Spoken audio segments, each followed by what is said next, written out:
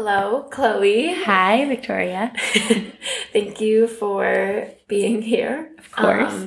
Can you introduce yourself a little bit? Yes. My name is Chloe Jansen. I'm 23 years old, born and raised in California, and now I'm here in London getting my master's in luxury brand strategy and business at the Condé Nast College.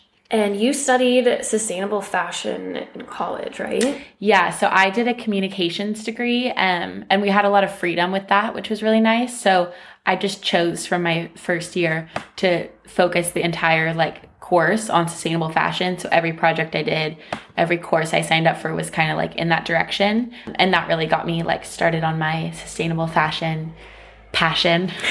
Rhyme, but And then I feel like having talked to you throughout the whole year, you've gotten me to see the value more in luxury or investment pieces. Mm-hmm. So I think I kind of used to think oh, it's just for the brand, or people want recognition, or just, I don't know, it felt more superficial to me, I guess.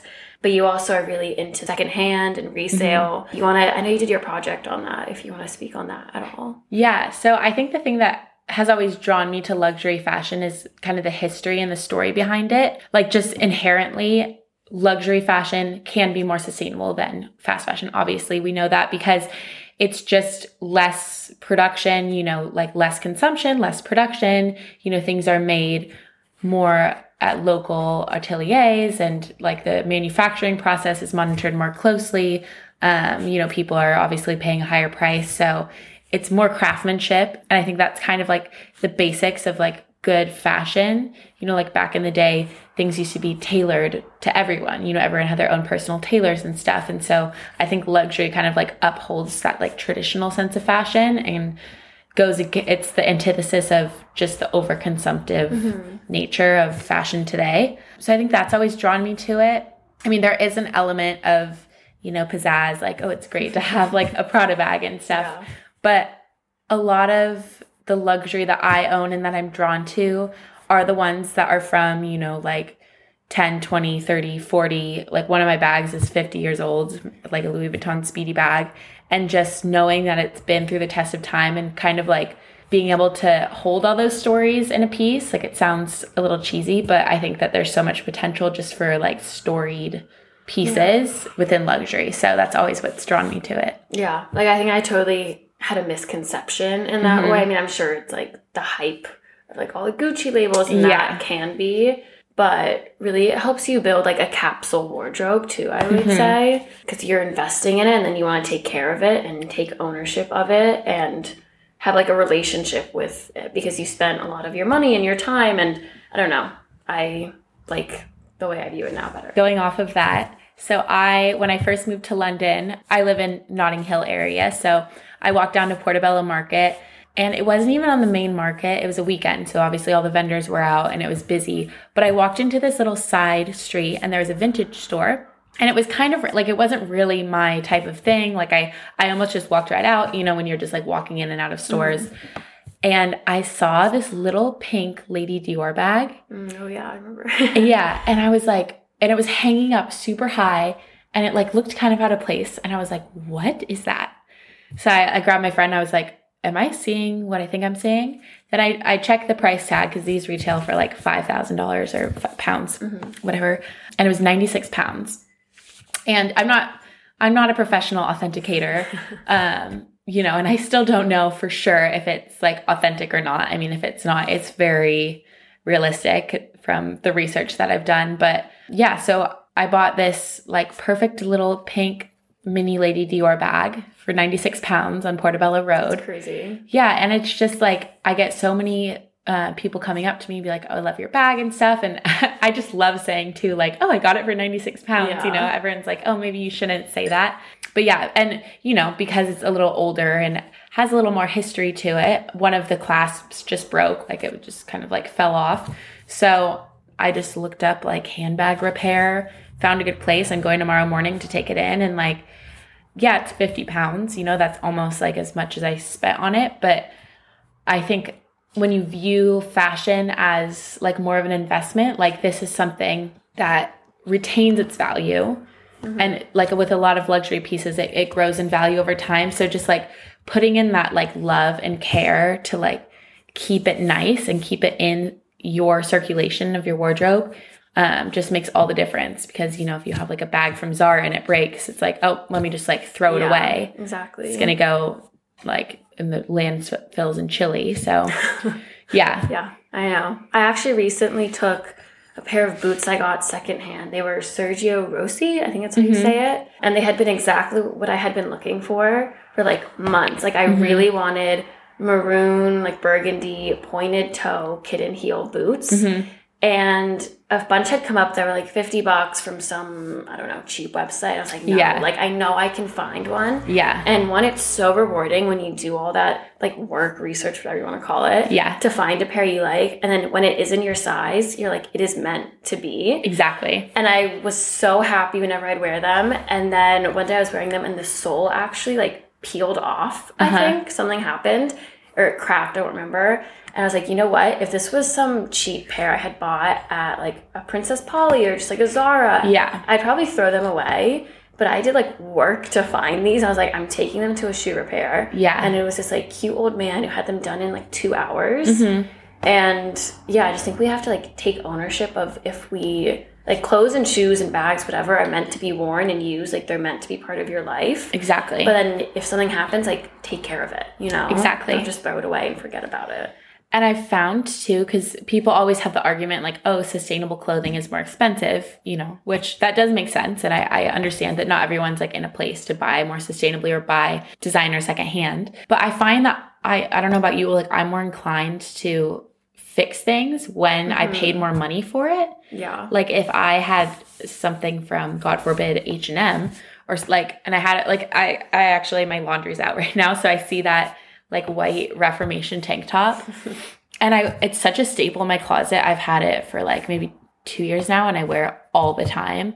And like it's gotten a couple times just because I wear it. So it's very well made, but just because I wear it so much, like little tears and stuff. And I'm just like, grab my little sewing kit. It's like you don't even need a machine. You know, it takes 5 minutes. You just sew it back together and then you can't even tell. And it's just things like that. Yeah. You know, whereas if I maybe paid $10 for it, I would have just been like, okay, let me just go get another one. Yeah. You know, but at the end of the day, you're spending more money and you're, you know, adding to the problem. I was reading Let My People Go Surfing by Yvon Chouinard, the founder of Patagonia. And he talks about like his number one priority is quality of the products he produces because then people just need less things. Exactly. And he said specifically, because I feel like it really relates to this, the poor can't afford cheap goods because at the end of the day, like you'll probably end up spending way more money on like if you buy a blender like for like $20 instead of $100 one and it breaks, then you have to buy another one and another one and another one versus if you invest in one, you can keep it for hopefully like decades, you know? Like, I feel like a good appliance or jacket or product or boots or anything are meant to last for decades and generations. Yeah. Like I have stuff that was my mom's because it was really well made that was her mom's too, you know? Exactly. It's more rewarding and it's more unique too. Like you don't want to be on the street seeing things that everyone else is wearing. Yeah. You know, everyone wants a little bit of individualism and you can really get that when you hold on to things and, you know, are buying secondhand. Yeah. Someone asked me where my jacket was from today and I was like, oh, it's thrifted. I'm so sorry. That's so annoying. Yeah. But it is a little bit like prideful to be like, oh, you can't have this. It is. Yeah. But it's like, this is mine. But also then it kind of encourages like, oh, like I should go. Like you found that in a thrift store. Maybe that person's never been thrifting before. And they're like, maybe I should go check it out. You just kind of, you know. Sometimes I'm like, did I just buy this because I saw like a pretty influencer wearing it? And I like subconsciously was like, I will look like that if I buy that shirt. Yeah. I think. Or did I actually want it? Yeah. People need to buy like what they feel comfortable in and like what they, I don't know. That's why it's fun to thrift because it's like you really have to pick like what you like, you know. Make your own choices when it comes to fashion. I feel like I have so many pieces in my closet that I'm very blessed because I have a grandmother and a mother who love fashion and they have very good sense of style and they shop very timelessly. So maybe like a third of my closet is hand-me-downs from them. But my favorite is this denim Louis Vuitton bag. I don't even know what decade it's probably like 30 years old. It was my grandma's. And I mean, now they have the denim collection like kind of recirculating on, you know, Farfetch, Vestiaire Collective, The Real Real and stuff. So it's kind of more on Instagram and stuff now. But I think she gave it to me like when I was 15 or something. And so people had like, you know, never seen the denim Louis Vuitton bag. And I swear, like to this day, every single time I wear it, it starts a conversation. Yeah. And it's normally like not just like, oh, I love your bag. It's like, oh my gosh, that's a really cool bag. And then I say, oh, it's my grandma's. And like it always just kind of, I've never had anything like it. Like it every single time without fail, it starts a conversation. Like a couple days ago, I wore it in a coffee shop and like this really cool girl started talking to me and we were just chatting. We had a lot in common and stuff. And like, I mean, one time it led me to like a job interview too. Really? Yeah. Because I was like, lucky bag. Yeah, I was at the Soho studio and there was like a pop-up and it was Cudoni. They like came up to me and they're like, oh my gosh, I love your bag. And then we started talking and they, but RIP, that didn't really pan out, did it? Them. But yeah. Okay. Yeah. And I mean, like even for us, I said something about your bag the first day we met. Yeah. Yeah, that's so true. Yeah, we were at a picnic and yeah, it's a good icebreaker, I think clothes are. And also just like, not only does it build connections, but I've taken that bag all around the world with me too. Oh, yeah. It fits so many things in it and it's like just so durable and easy because it's denim, you know, it's easy to clean. And so I've like been on a boat in Capri with it. Like I've been in random trains and buses and like random places in Italy and Europe. Like I've been it's been on lots of planes and trains and well-traveled. It's very well-traveled. And so that even like adds another layer of just like sentimentalism, if that's a word. Yeah. Yeah. I feel like I'm more drawn to things like that, that have a history. And then also like a history to me with when a loved one has like chosen that and loved it and chosen to give it to you, you know? Yeah, exactly. Like it makes me feel proud. Yeah. Oh, I love that story. Yeah. But I mean, it doesn't always have to be something, you know, high street or like not high street, but like designer, like a fashion house like this. I'm wearing this little silver turquoise ring and I wear it pretty much every day. And so like the best day of my entire life when I was living in Italy and I went hiking in Cinque Terre, like between the villages by myself. Oh, yeah. And it was just like such a special day. I think I was like going through, you know, a rough period of my life. And it was just like one of those days that you're just filled with nature. You're alone in your thoughts. And like, you know, I just kind of spent the whole day just quiet and thinking, whatever, not to get too deep. But then I was hiking through the last village and there was this like little Italian man on the hillside and he had a little jewelry box and he was selling all of these silver rings. And so I bought it for €2. Oh, wow. Yeah. And it's just like, beautiful. And it's held up very well. I mean, I wear it every day. It's like not even tarnished or anything. Well, a little bit, but we don't have to turn it over. But like, I don't clean it or anything. And I don't know, every time I look at it, I just like think of that day. And I think I'll always have it, you know, God forbid I lose it. But it's not even like it's, you know, a super expensive piece of jewelry or anything. It just has a lot of meaning to me. Yeah. Because it's so rooted in a specific moment of your life, too. Yeah. You know? Yeah, I think that's really powerful how clothes and accessories can do that. Jewelry. Because I feel like every time I have certain things like that, when I look at it, I'll remember other times that I wore it or when I first got it. And if I, like you said, you were going through a tough like period of your life. If I was going through something like that, I'm like, I've come so far. Yeah. You know? Exactly. Because it's not about like the ring itself or like, at least in this example I'm thinking of, it's more so like the growth that I've done since then. I'm like, I made it like across this thing. It's a symbol of hope. Yeah, literally. Yeah. And it's like, I'm sure I'll, you know, you go through ups and downs in life, but like these little reminders you can hold a lot of like symbolism within physical objects in ways that you wouldn't expect. Yeah, definitely. So that's why I think it's also important to be so timeless with your things because it makes it more special. Yeah. You just like take care of what you have and you don't need that much. Yeah, I feel like I wear the same jewelry every day. Yeah. Honestly. Jewelry for me is like, I like it when it's sentimental, again, like passed down. I have the ones that I like and then that's good. I don't need a ton of jewelry. I have like this dress. I don't even know what brand it is. It's like a random, like kind of no-name label that my grandma just like, I was at her house and she's like, I just found this in my closet. She used to wear it to like my mom's friends' weddings. So like 30 years ago.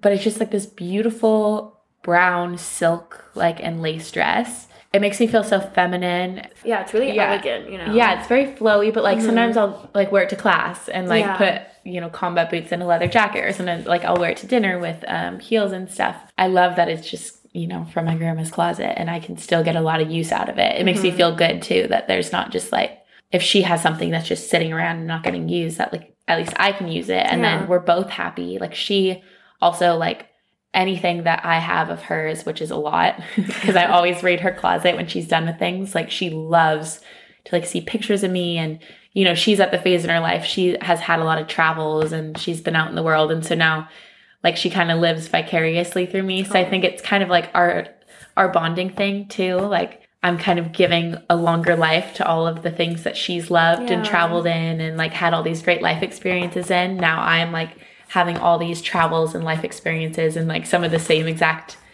you know, clothes and accessories. So it's very, we always have little texts. I always like text her a selfie when I'm wearing something, and she just like, I'm living vicariously through you, and you know, it's your time to shine. So I think it's just very special for both of us.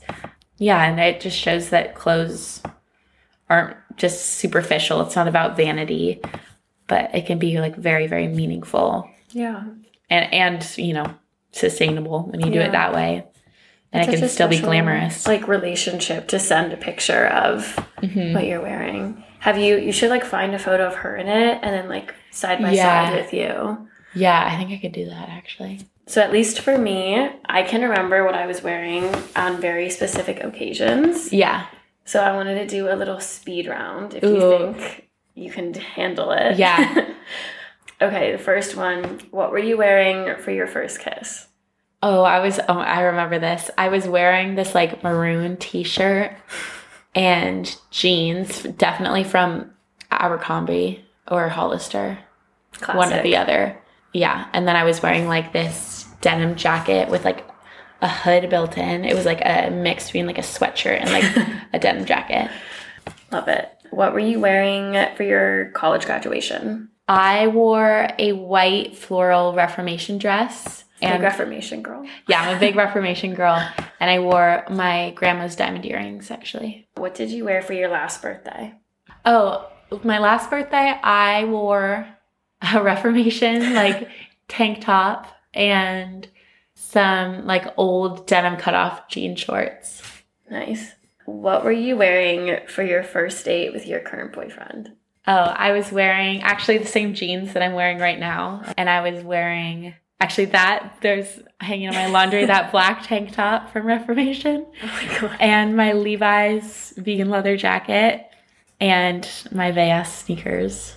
Nice. What did you wear for your first day of school this year?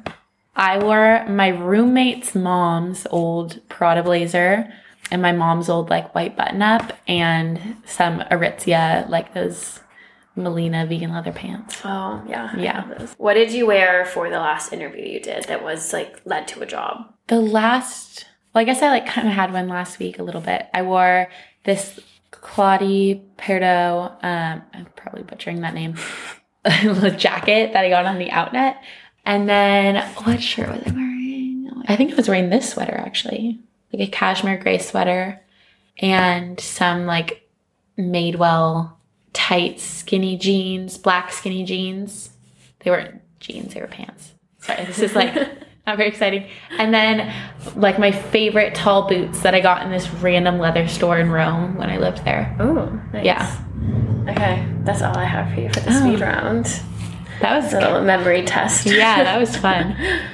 Well, I think that's everything I have, unless there's anything else you want to add, any final thoughts. I think that it's just exciting and powerful, like what you're doing, because clothes like have so much meaning, and I think if we can collectively like shift people's mindset about the clothes that are already in their closet or like in their family and in their lives, just trying to like prolong that lifespan. And then can you recommend someone for me to speak to? You should speak to my friend Emily, who I met like randomly when she was working retail, and she went to London College of Fashion. She has like a really cool sense of style. Yeah. Very like Scandinavian, and she's passionate about fashion too and creative direction. So I think she'd be a really cool person to pick her brain. Yeah.